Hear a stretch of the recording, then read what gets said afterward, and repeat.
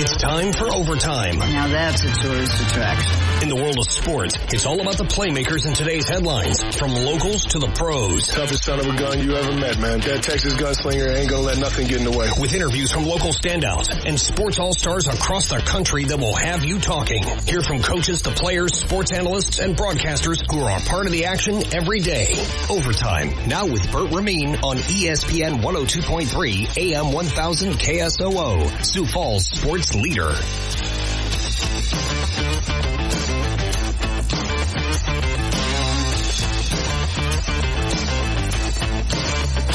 Welcome into the Tuesday edition of Overtime. It is Tuesday, February the 27th. It is not the second to last day of the month, but we're pretty darn close. It is a leap year after all.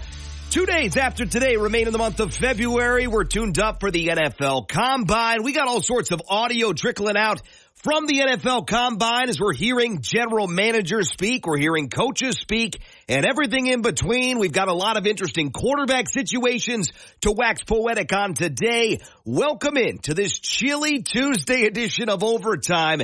And I was talking to a coworker about greatest temperature differentials in recent memory in South Dakota because I'm new to the area still. And he said this is one of the worst that he can remember from a suddenly summer day yesterday where we got up to 70 plus in some areas. We're down and should be in the teens later on today. Back to winter we go. After all, we're still in February. We'll wait and see what happens in the next couple of weeks, but definitely a chilly start to your Tuesday, February 27th edition of Overtime. Still to come on the show today, the latest from the National Football League. We've got several intriguing new free agents out and about, including guys that have been cut as of this morning from their longtime franchises, including one name that should and could intrigue both the Minnesota Vikings and the Green Bay Packers on defense. We'll talk about that, get you the latest NFL Combine schedule and some sound from the Combine before too long. We'll get you your rankings roundup as always during hoop season here on a Tuesday. Men's basketball, women's basketball AP Top 25s newly out and minted, and the final SD Preps poll of the season for the SD media. We'll talk about that ahead of everything getting tuned up for the state basketball high school tournaments. Rounding out hour number one, we'll deliver the good, the bad, and the ugly, and also dive into yesterday's segment that we didn't have time for, the Green Bay Packers and the Kansas City Chiefs current free agents, and what are the priorities for both of those teams that made jumps and leaps and bounds into the postseason. And for the Kansas City Chiefs, back-to-back Super Bowl champions. That's hour number one. Hour number two, highlights and headlines. We'll be talking Combine. We'll be talking NFL priorities, Kirk Cousins, and everything in between with Arif Hassan of WideLeft.Football. He'll join us around 12:20. We'll give you the latest from the NBA around 12:30-ish and chat with NSIC Commissioner Aaron Lind ahead of the Northern Sun Conference basketball tournaments that begin officially tomorrow and head to the Pentagon over the weekend. Still an opportunity for you also to head out to the tournaments. I've got several tickets still remaining. If you'd like to go, we'll do a giveaway at the end of today's show. Once again, Overtime on a Tuesday. I'm your host, Bert Ramin. Let's dive into your scorecard. NHL Finals. There were just 4 games yesterday. First things first,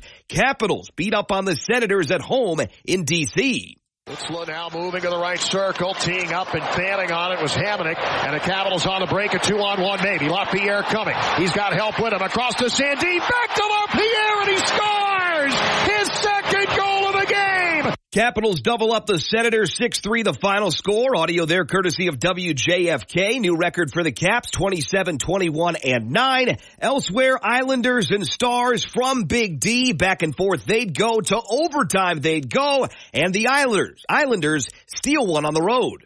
2:20 remaining in sudden death. Barzal, right wing over the red, over the Dallas blue. He's alone right now. Takes it to the slot, curls, tries to find some help, none there, but he holds on to it. Barzal, left dot, opens up from a little bit, goes back door, Horvat shoots, he scores! Energetic audio there, WRHU, Islanders 3, the Stars 2, 24, 20, and 14, the new record for the Islanders, and the Stars fall in upset fashion to 35-16-9 on the season. Other games going on yesterday. Edmonton takes care of the visiting Kings 4-2. Oilers are 34-20-2. And Boston and Seattle, look out for this Kraken team. They keep on winning. A 29-save performance here tonight. He needs another one in the shootout. Pasternak for the Bruins. 2 goals in this one. Pasternak, right-handed shot over the line. Right circle, walks in, shoots. Big save by Philip Grubauer. And the Kraken win in a shootout. That's a game-winning save there for the Kraken. They're 25-22-11. And like the Minnesota Wild, they're playing their best hockey at the right time. Kind of a sluggish start to the season for the Kraken, but they're starting to get back into contention. We'll deliver the latest standings here in a moment. But for the Seattle Kraken, right now, as we take a look at those latest standings, their record is 25-22-11. Tonight in the NHL, some of the highlights on the schedule. Capitals at Red Wings, 6 o'clock. Hurricanes at Wild, 7 o'clock. Blues at Jets, 7 o'clock as well. Avalanche home to the Stars at 8:30. Penguins at Canucks at 9 o'clock. All 5 of those games you can stream on ESPN+.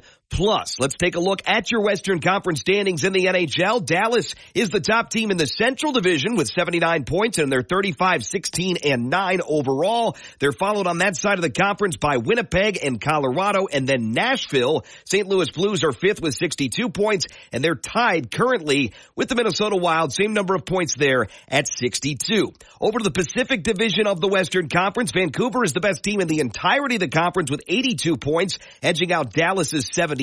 They're atop the Pacific. Vegas is second with 71, followed by Edmonton, the Kings, and the Calgary Flames, currently tied with the Seattle Kraken with 61 total points. College hockey coming up this weekend, Friday at 7, Saturday at 6. Augustana plays host to Alaska Fairbanks, rolling into town.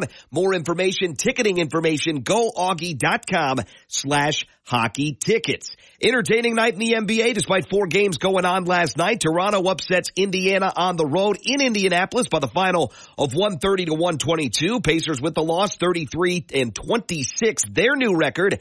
And last night came down to the wire and a ugly officiating end to the contest between Detroit and the Knicks. New York comes out on top with the home win. Shot clock turned off. DiVincenzo, 10 seconds, throws it away. And he'll commit the foul.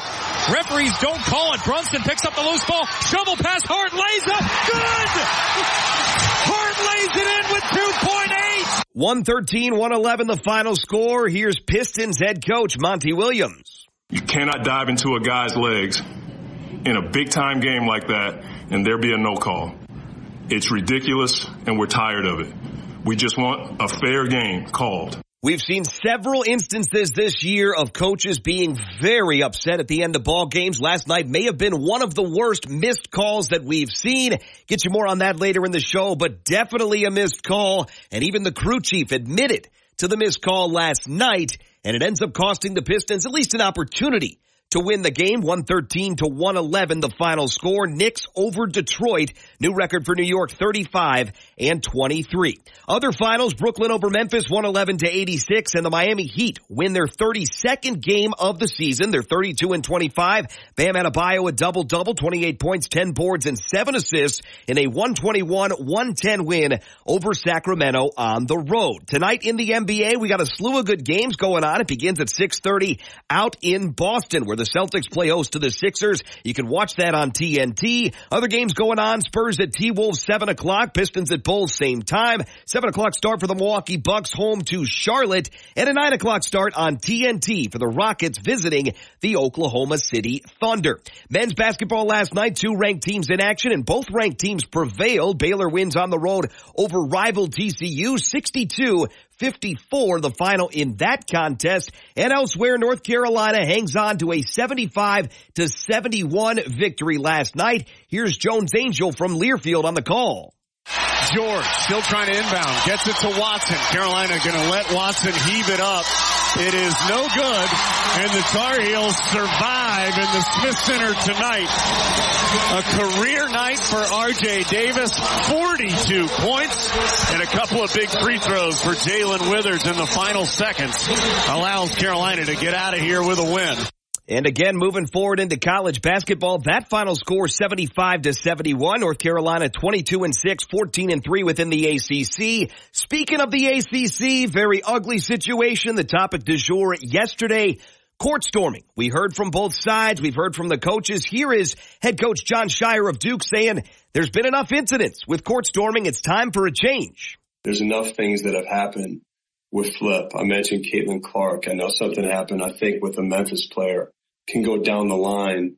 Like there's enough proof here where security has to be there. This has to be prevented in the future. Scheyer would go on to call on the conference, the Atlantic Coast Conference, to make some sort of change with court storming. I think it should come from the NCAA level. We'll wait and see, as the SEC has a financial punishment to deter teams from rushing the court, and that is not really prevented. And we've seen at least 3 instances in which SEC teams have run the floor following an upset victory, and the fines have come, and the school has said, okay, we'll fork over the dollars so our kids can have some fun storming the court. I called for it yesterday. Makes way too much sense for me just to go ahead and say congratulations on the upset. We're setting the timer to let everybody leave the court that wants to get off, which of course includes officials. It includes the team that just got upset and they're ticked and they don't want people shouting in their faces and running them over.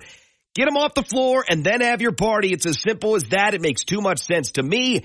That is my solution, patented here on ESPN Sioux Falls. Tonight in men's basketball, Cincinnati's in action at top-rated Houston, 6 o'clock on ESPN2. Wisconsin visits Indiana, 6 o'clock on Peacock. And the Iowa Hawkeyes are in action, 8 o'clock start at home in Iowa City on Big Ten Network as they welcome in the Penn State Nittany Lions. Women's basketball finals, 13th-rated Colorado lost at UCLA last night, 53-45. The Bruins are 22-5 and 11-5 in conference play. And tonight in women's basketball, Xavier visits 23rd-ranked Creighton at 6 o'clock and 14th-ranked Indiana on the road in Evanston to battle Northwestern.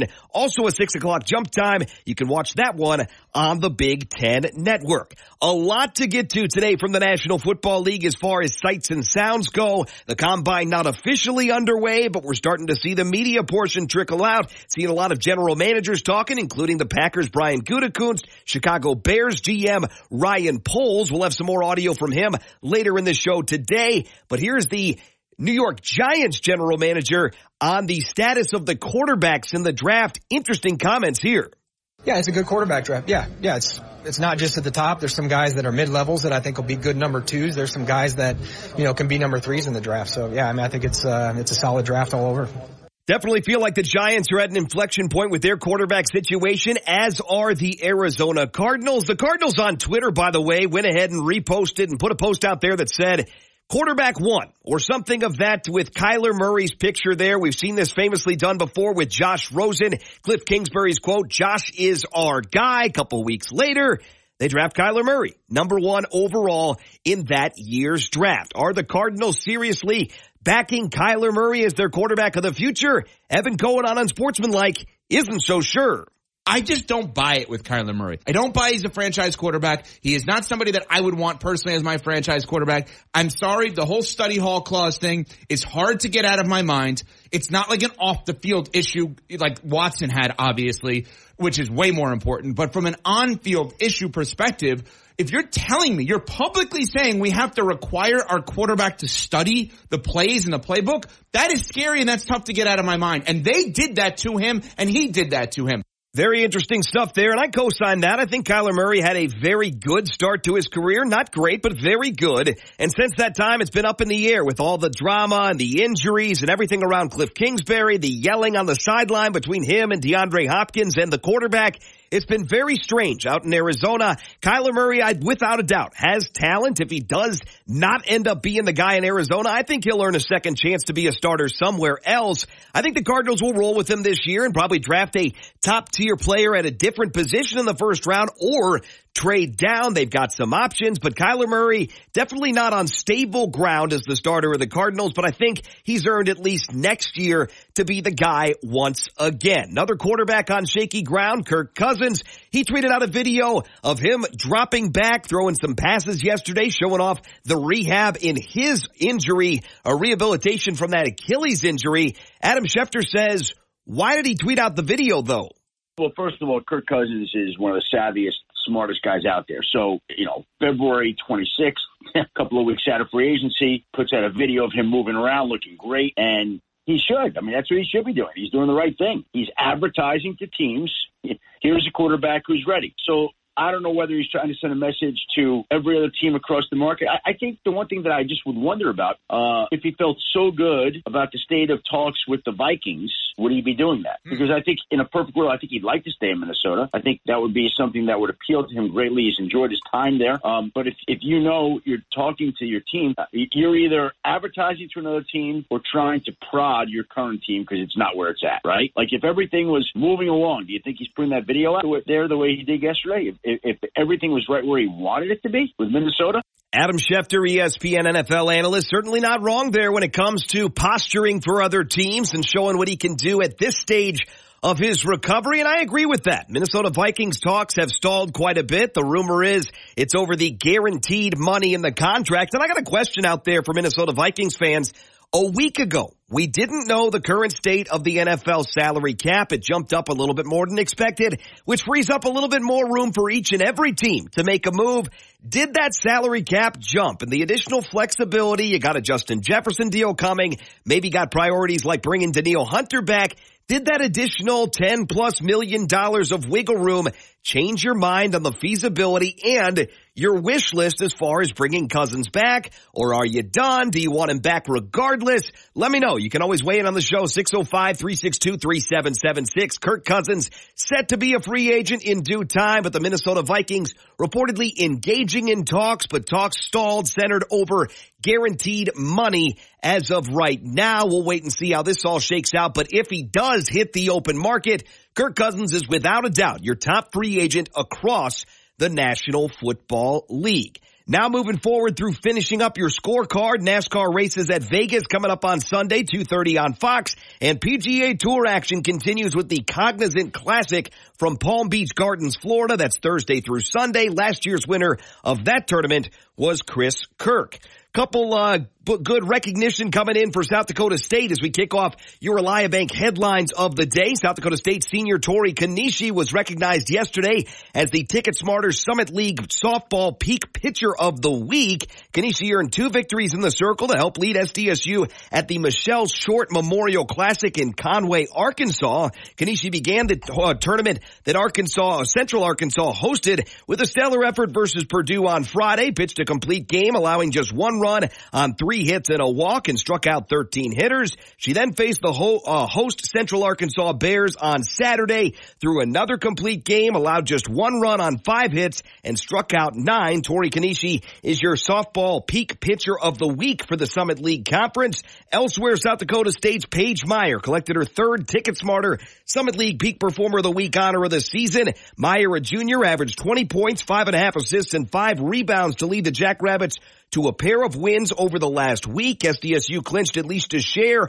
of the Summit League regular season crown following Saturday's win at St. Thomas. And at Denver on Thursday, Meyer went 7 for 13 from the floor, led the team with 17 points and 8 rebounds while dishing out a pair of assists. Paige Meyer joins teammate Brooklyn Meyer as the only players to earn the Summit League Weekly Award 3 times this season. South Dakota State has garnered each of the last 3 honors and 4 of the last 5 as they remain undefeated within Summit League play. Those aren't the only honors for our local collegiate athletes, as Augustana's Isaac Fink has been named the Northern Sun Conference Player of the Week for the 2nd time this season. The graduate student went off for a pair of 30-point games as the Vikings went 2-0 over last weekend, averaged 36 points per game over 2 Augie victories, hauled in an average of 10 rebounds per game as well, and shot 54% from the floor and 55% from downtown. Congratulations to Springfield, Minnesota native Isaac Fink of Augustana, your NSIC Player of the Week. Up next for Augie Hoops,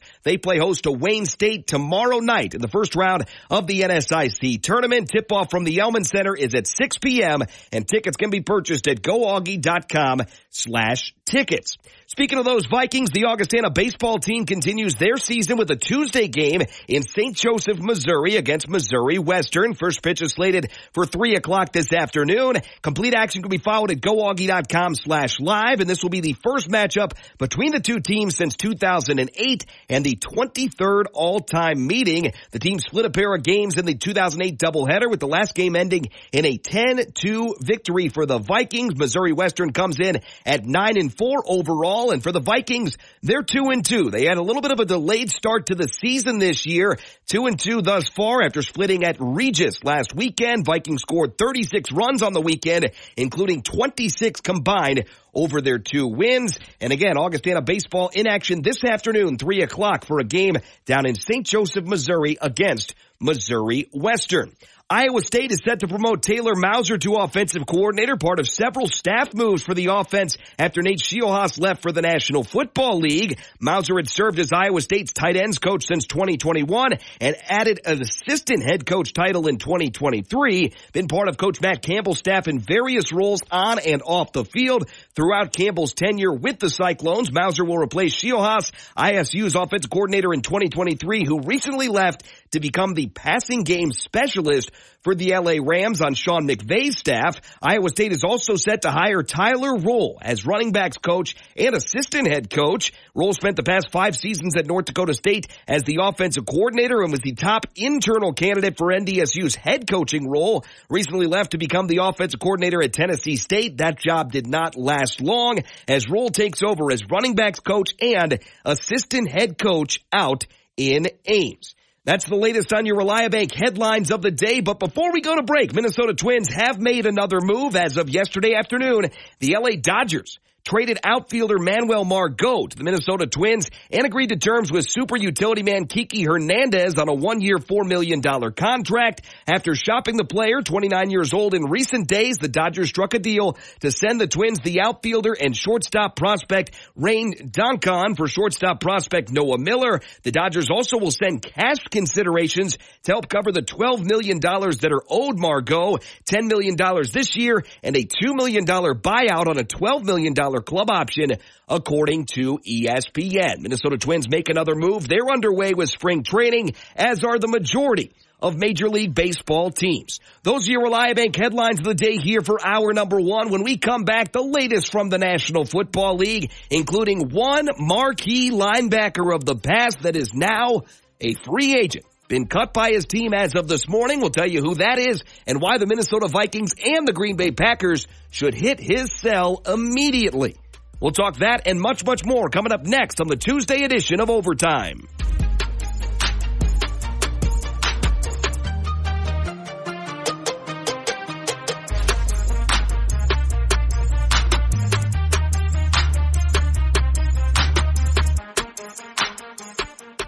College hoops and NBA basketball, the NFL and Major League Baseball. It's all here on ESPN 102.3 and AM 1000 KSOO, Sioux Falls sports leader.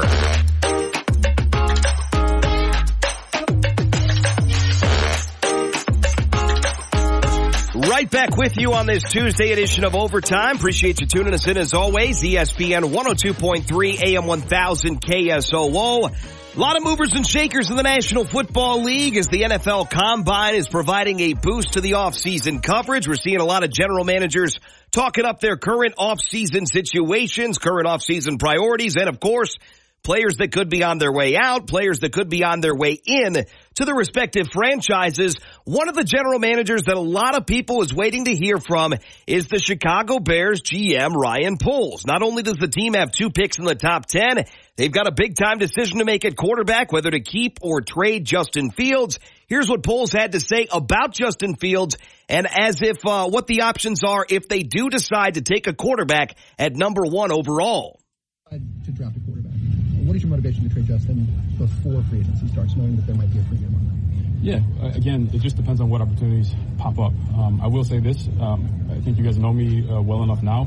If we go down that road, I want to do right by Justin as well. No one wants to live in gray. I know that's uncomfortable. I wouldn't want to be in that situation either. So we'll gather the information. We'll move as quickly as possible. We're not going to be in a rush and see what presents itself and what's best for the organization.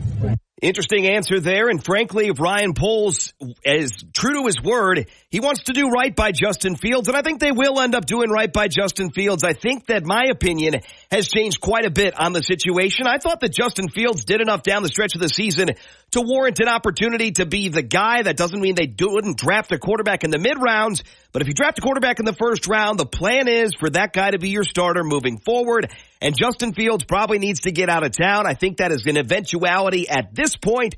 We'll wait and see. But Ryan Poles, interesting comments there in regards to nobody wants to live in the gray. We want to do right by Justin if that is what we decide to do. And I feel like it's a foregone conclusion at this point. The Chicago Bears will be taking a quarterback at number 1 overall. And I'm not 100% sure it's Caleb Williams, but I am 100% sure right now that it will be a quarterback at least at number 1 overall for the Chicago Bears. Maybe at number 9. We'll wait and see. But the Chicago Bears definitely have an opportunity to control the first round, trade down from either pick. But it looks like they're going to roll with a quarterback early on and a decision to be made as to where to trade, when to trade, and who to trade Justin Fields to coming up here in the next few weeks. The NFL Scouting Combine is underway, and according to NFL.com, a unique and pivotal step in the prospect journey from amateur athlete to NFL pro. At the Combine, 300 or more of the best college football players are given the stage to showcase their skills in front of coaches, general managers, and scouts. The key stop before the NFL draft, a chance for players to elevate their football profiles and showcase their talents to clubs and fans across the country before finding their new teams. Here's the general schedule today and tomorrow. We'll have a lot of media coverage, sights and sounds from coaches, GMs, maybe some of the players as well. Thursday is the first on-field session. Gets going at 2 o'clock Central. Thursday, you can follow the D linemen and linebackers. Friday's a big day for you USD Coyote fans out there. Miles Harden, one of many defensive backs out there that'll showcase on Friday. And the tight ends will also be out there Friday afternoon, 2 o'clock start time. Saturday at noon, quarterbacks, wide receivers, and running backs. And everything concludes on Sunday at noon. It's the offensive linemen showing their stuff, and that, of course, going to be a big day for SDSU Jackrabbit fans. Garrett Greenfield, Mason McCormick, among many offensive linemen in attendance, but that is a noon start on Sunday. NFL Network always has the top-tier coverage of the NFL Combine if you're wanting to watch, but if you're wanting just a recap of how things went, some players that elevated their draft status, we'll have you covered later on in the week. Joe DeLeon will join us on Friday, and next week, looking already to chat with a few NFL heads in regards to the outcome of the NFL Combine. The Detroit Lions are not letting go of a veteran as of today. They've actually re-upped and agreed to terms on a 2-year contract extension for special teams ace Jalen Reeves-Maybin. His agent Brian McLaughlin of Vayner Sports told NFL Network the news. Reeves-Maybin's deal is worth up to $8 million.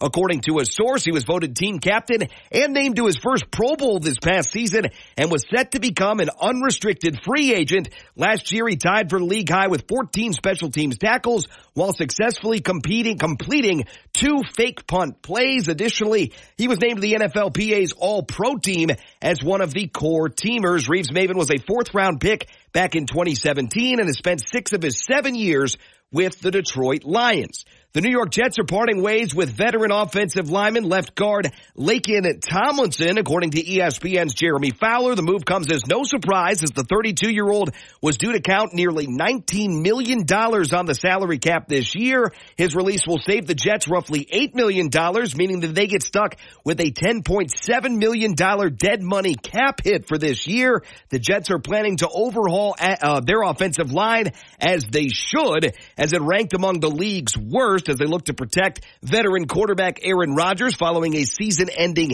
Achilles injury in Week 1. With Tomlinson gone, tackles Mekhi Becton and Dwayne Brown and center Connor McGovern all heading to free agency. The Jets have only 2 players under contract with at least 20 starts. That is guard and tackle Elijah Vera Tucker and backup center and guard Wes Schweitzer. And that's the situation right now for the New York Jets. General Manager Joe Douglas signed Tomlinson to a 3-year, $40 million contract back in 2022. But the former Lions first-round pick struggled with consistency and failed to live up to expectations. Allowed 9.5 sacks last year year, the second most among all guards across the NFL. The Tampa Bay Buccaneers have let somebody hit the market that the Packers and the Vikings should at least give a call to. The Bucs have released outside linebacker Shaq Barrett. According to sources in ESPN's Adam Schefter, Barrett had a $15 million bonus due next month and will be a salary cap charge of just under $14 million for 2024. The 31-year-old was a two-time Pro Bowler during his 5 seasons with the Buccaneers and a key contributor on Tampa Bay's championship-winning defense in 2020, recording 3 sacks against the Packers in the NFC Championship game that year and another sack against the Chiefs in the Super Bowl. Undrafted free agent out of Colorado State back in 2015, Barrett has 59 career sacks in 9 seasons with the Buccaneers and the Broncos. And if you look at the Green Bay Packers defense, you look at the Minnesota Vikings defense, they need a savvy veteran on the interior. Green Bay's got Quay Walker on that middle linebacker spot. That is an unquestioned spot for him. But a shuffling of the guard, changing of the guard, and if they do end up parting ways with Devondre Campbell, a guy who is very heavy on the salary cap this year, Green Bay should absolutely at least call Shaq Barrett, get him in for an interview, get him in and have a little bit of a talk there in regards to what fit he could provide the defense. He is long in the tooth at 31, but certainly some big years left for Shaq Barrett. And for the Minnesota Vikings, they got Jordan Hicks out there as a free agent. A lot of uncertainty in the heart of the Vikings defense. If he is a fit with Brian Flores' defense, definitely a guy that could come relatively cheap based on production and the potential of joining Minnesota or Green Bay. Shaq Barrett should be a free agent target for either of those teams. Josh Jacobs, Saquon Barkley, and Tony Pollard are all expected to become free agents in what promises to be a star-studded running back market, according to ESPN yesterday. The Las Vegas Raiders will attempt to re-sign Jacobs, but they're not expected to tag the player, league sources told ESPN, especially because the franchise tag for running backs costs north of $14.1 million for a 1-year deal. The New York Giants will speak with Barkley and explore a deal with him, but they're also unlikely to tag him at the value of $12.1 million. The reason that Josh Jacobs' tag is more is because it would be the second year consecutively that he would play under the tag. The Cowboys are not expected to use that same $12.1 million tag for Pollard, and the Tennessee Titans won't tag standout veteran Derrick Henry, and the Chargers also are expected to let Austin Eckler explore free agency.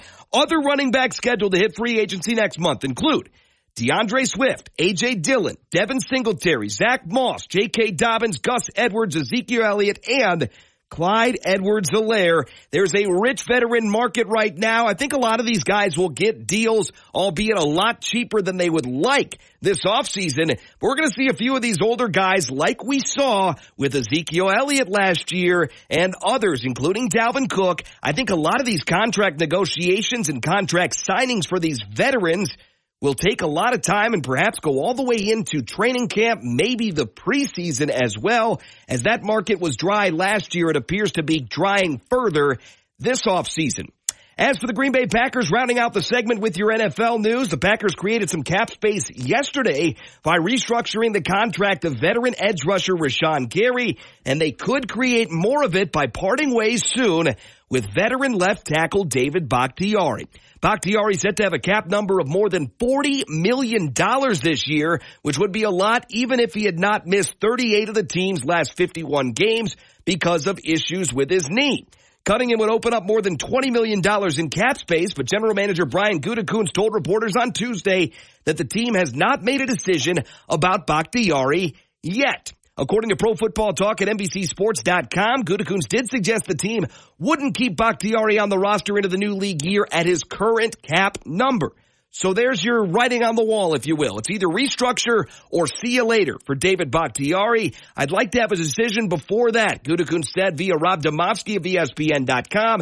It doesn't feel like there's much for the Packers to mull when it comes to his future, but it'll at least be a little while longer before anything is official in Green Bay. Again, Pro Football Talk with that latest news from Green Bay. I personally hope Bakhtiari comes back and they extend him and spread that money out over a couple years. He's missed 48 or 38 of the last 51 games for Green Bay, had issues playing on artificial turf 2 years ago, and last year played in just one game, looked really darn good against the Chicago Bears in the opener, but had further lingering issues with that knee injury that dates back all the way to the playoffs of 2021, just the week before the Packers lost to the Tampa Bay Buccaneers in that year's NFC title game. When we come back, rankings roundup, men's basketball, women's basketball, the AP top 25s are here. Also, the final SD Media Preps poll of the season has arrived. We'll break it all down next for you on this Tuesday edition of Overtime.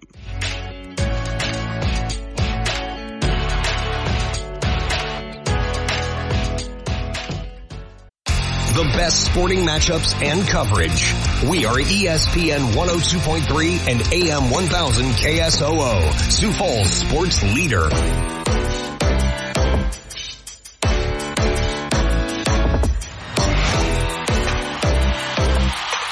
Moving right along on this Tuesday edition of Overtime. If you ever miss any of the show or want to give it a listen back, podcast links always available at ESPNSiouxFalls.com or on the free ESPN Sioux Falls app. It's an easy download. All sorts of great features on there. Latest sports stories from our area, which always include the weekly South Dakota Media High School prep polls, whether it be volleyball, football, or this season right now, basketball. I've got the final set of rankings right in front of me here, and that's where we'll start off this segment on this Tuesday, February 27th edition of Overtime.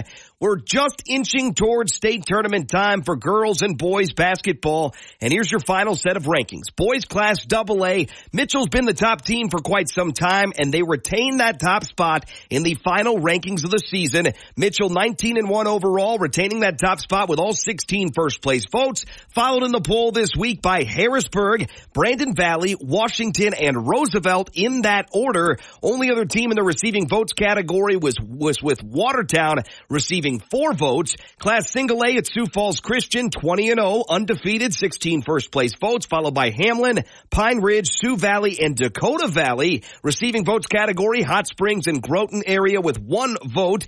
Class B, Castlewood, 12 of the possible 16 first-place votes, 17-3 record there. They retain the top spot. They're followed in the ranks by White River and DeSmit. Wessington Springs is 4th. Howard is 5th. Leola Frederick area, Viborg, Hurley, Del Rapids, St. Mary, all in that receiving votes category for the boys' Bs. And the girls, we just got the AA rankings, and O'Gorman, undefeated, retains the top spot, 16 first-place votes, 20-0 are the O'Gorman Knight girls. They're followed in the rankings by Mitchell at 18-2, 16-4 Brandon Valley, 14-6 Pierre, and Jefferson. The final team in the poll receiving votes was Spearfish with a total of 2 votes received. Other rankings to round up here with you as we move our way through hour number 1 here on Overtime. Now it's Houston's turn at the top of the AP Top 25 Men's College Basketball poll. The Cougars moved to number 1 for the first time this season in yesterday's release, climbing 1 spot to end a 6-week stay of reigning national champion UConn. Houston at 24-3 became the 5th team to hold the spot this season. Purdue rose 1 spot to number 2, while the Huskies, following the loss to Creighton, dropped from number 1 to number 3 in a poll that included South Florida cracking the rankings for the first time in program history. The Bulls are number 25 in the latest rankings. Here's your top 10. Houston, Purdue, UConn, Tennessee, and Marquette in the top 5, followed by Arizona, Kansas, Iowa State, North Carolina, and Duke in the top 10. Other teams in the rankings, Creighton at number 12, they're 20-8, and Illinois at number 13 in the latest men's ranking at number 13, their record 20-7. No other local or regional teams in the rankings, but again, South Florida is the new team to make some history. First time they're in the AP Top 25 in school history. They enter this week at number 25. Over to the women's side now.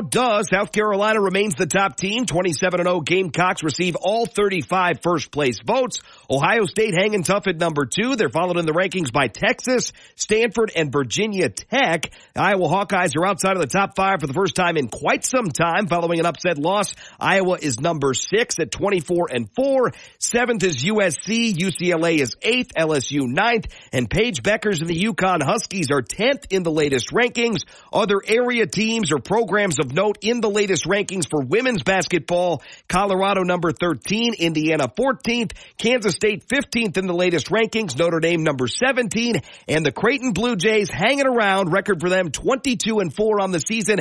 They come in this week's rankings at number 23 overall. We'll take the break. When we come back, it's time to talk some free agency news and nuggets and free agency priorities for the Green Bay Packers and the Kansas City Chiefs. Of course, we'll also round out hour number 1 with today's edition of The Good, the Bad, and the Ugly. Usually reserve that for hour number 2, but we got a very important interview coming up at the end of the show today. Right around 12:40, we'll be talking NSIC tournament with Commissioner of the Northern Sun Intercollegiate Conference, Aaron Lind. Will join us around 12:40 on the show. That and much, much more still to come on this Tuesday edition of Overtime.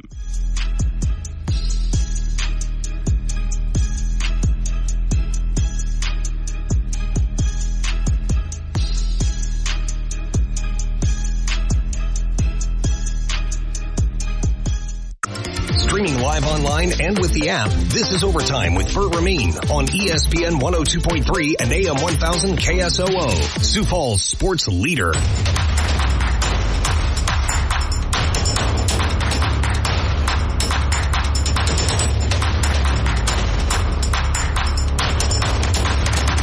Right back with you. It is the Tuesday edition of Overtime. Yesterday, we wanted to talk Packers and Chiefs free agency with you. We ran out of time, so we'll do that now and then get you the hour number 1 concluding look at the good, the bad, and the ugly. Kansas City Chiefs, Super Bowl champions. They've got quite a lot of vultures circling their team this offseason. They've got a lot of free agent names out there and a couple huge ones, including the likes of Chris Jones, L'Jarius Sneed, Drew Tranquill, Mike Edwards, and of course the Super Bowl hero Mecole Hardman at wide receiver shouldn't be expensive, but I don't know if he'll be back with the Chiefs moving forward. Here's a list of some of the big names as far as offense, defense, and special teams for the Chiefs. First, get to the Packers here in a minute. On offense, backup quarterback Blaine Gabbert's a free agent, as are running backs Clyde Edwards-Helaire and Jerick McKinnon, former Minnesota Viking, wide receiver Mecole Hardman, wide receiver Richie James, and tackle Donovan Smith. That's a big name and a name to remember in this free agency period for the Kansas City Chiefs. On the defensive side, defensive tackle Chris Jones is the priority for the Kansas City Chiefs. Offense, defense, special teams, or otherwise. Chris Jones said the day of the parade he would like to be back, and I think you bring him back once again because they faced this ultimatum last year.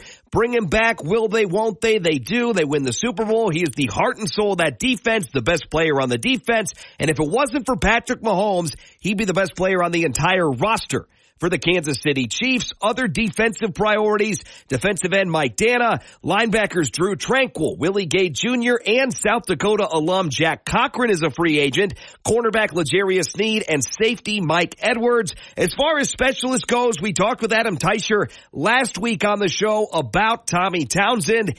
He's as good as gone because they made the signing of Matt Ariza as the starting punter moving forward. And Teicher said, paraphrasing here, of course, last week, that Townsend, or that Ariza rather, would not have agreed to the deal if he had known he would have had competition the likes of Tommy Townsend. Pretty darn good punter, but Ariza coming much cheaper, much younger, and the Kansas City Chiefs are going that way at that position. So priorities here, pretty darn easy to snuff it out for Kansas City. It's Chris Jones, number 1, L'Jarius Sneed, 2nd, and linebacker Drew Tranquill, 3rd. The former Charger had a really nice season in Kansas City. One of the leaders on the defense, one of the signal callers. Drew Tranquill, I think, is a priority for the Kansas City Chiefs in free agency.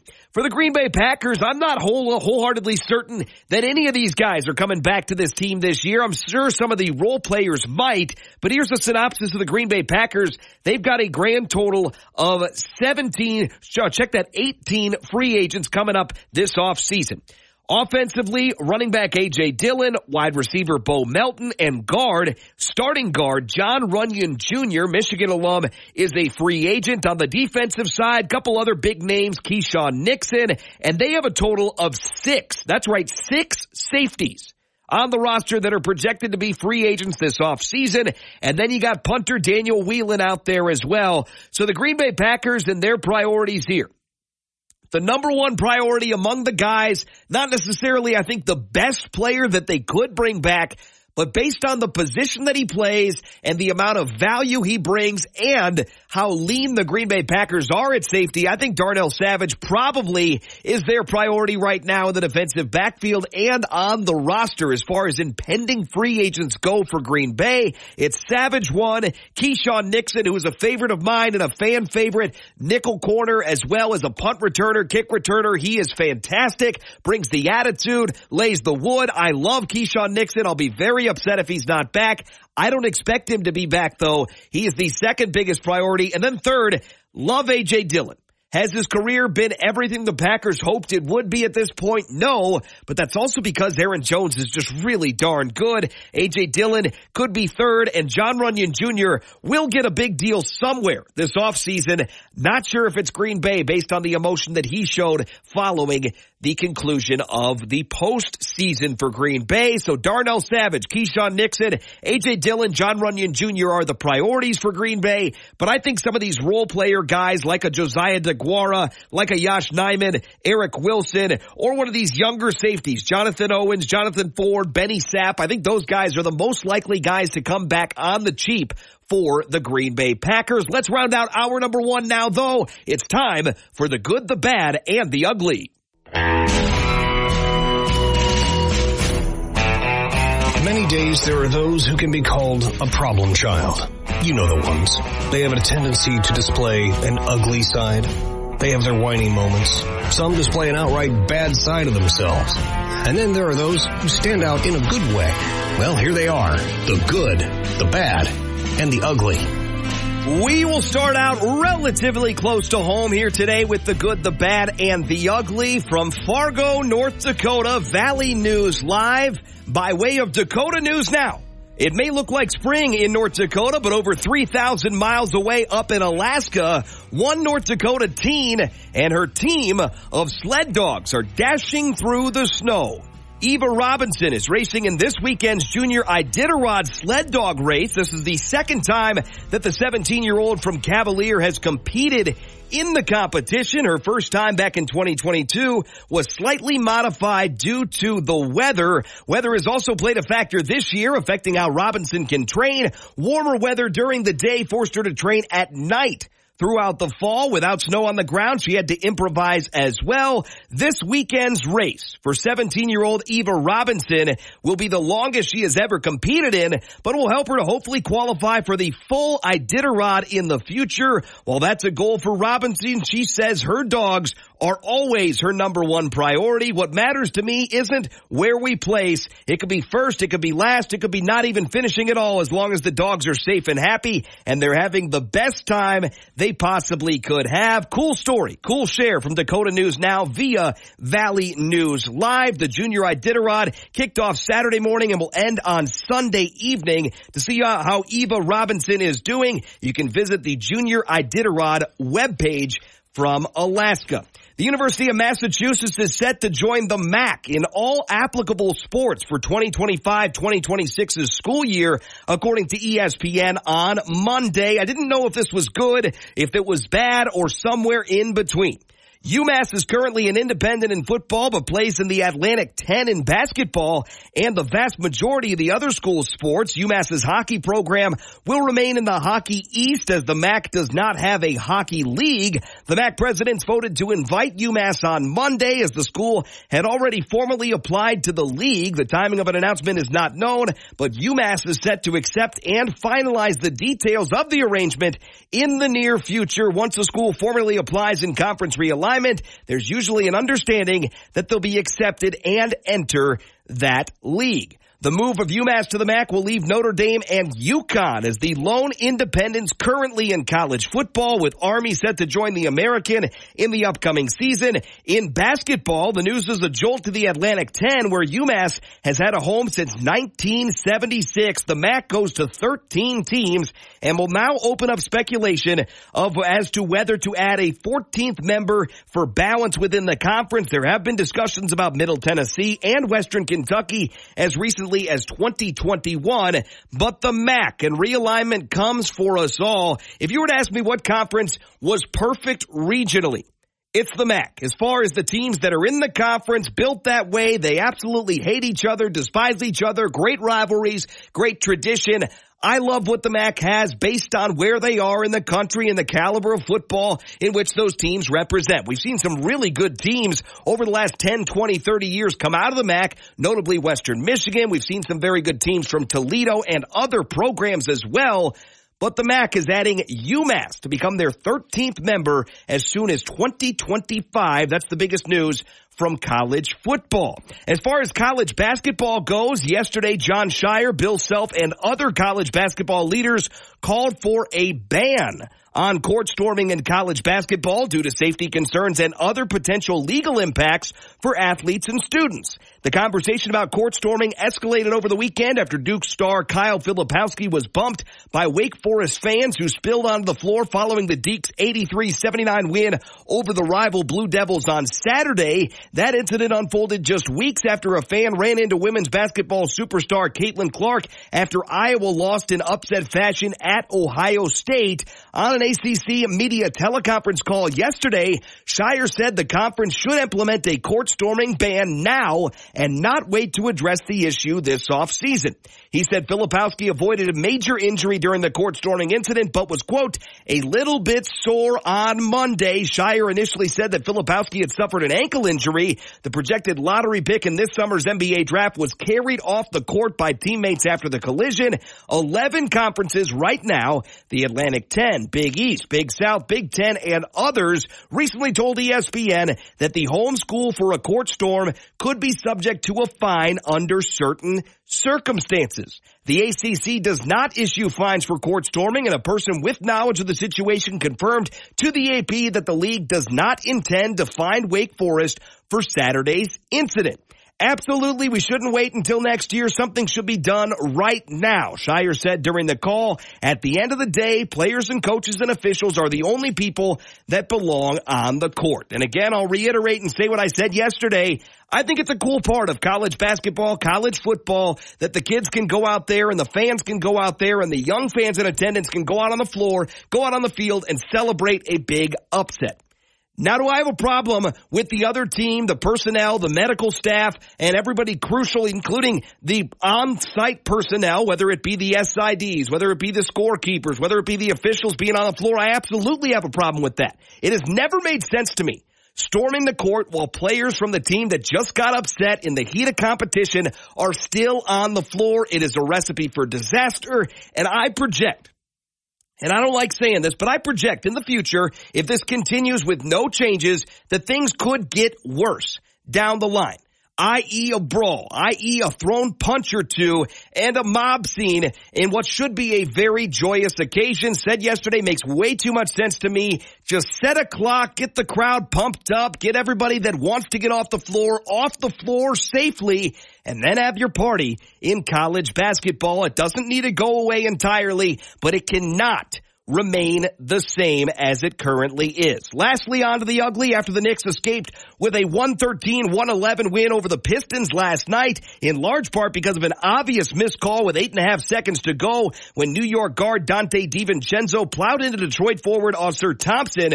Pistons coach Monty Williams delivered a tirade over what he deemed a season's worth of mistreatment by the officials. The absolute worst call of the season. Williams said a few minutes after the game he arrived in the media room before any reporters could get there and did not answer any questions. After issuing his statement about the game's final sequence, no call, and enough's enough. We've done it the right way. We've called the league. We've sent in clips. We're hearing the same stuff over and over again. We've had a chance to win the game, and a guy dove into his legs, and there was a no call. That's an abomination.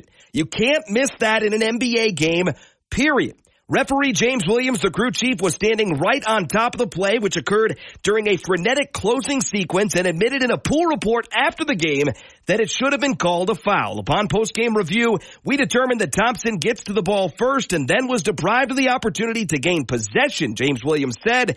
Therefore, a loose ball foul should have been whistled on New York's Dante DiVincenzo, but it wasn't, and as a result, the 8-49 Pistons found themselves on the short end of a heartbreaking call for the second straight game after believing a travel should have been called on Magic forward Paulo Banchero's winning bucket in a Saturday home loss loss to Orlando. Not only is it a lost season and an ugly season for Detroit given the state of the franchise, but it's been very tough lately in regards to cooperation as far as fair play, fair calls from the NBA referees go. Echo the sentiments there of Monty Williams. Needs to get fixed, needs to change moving forward.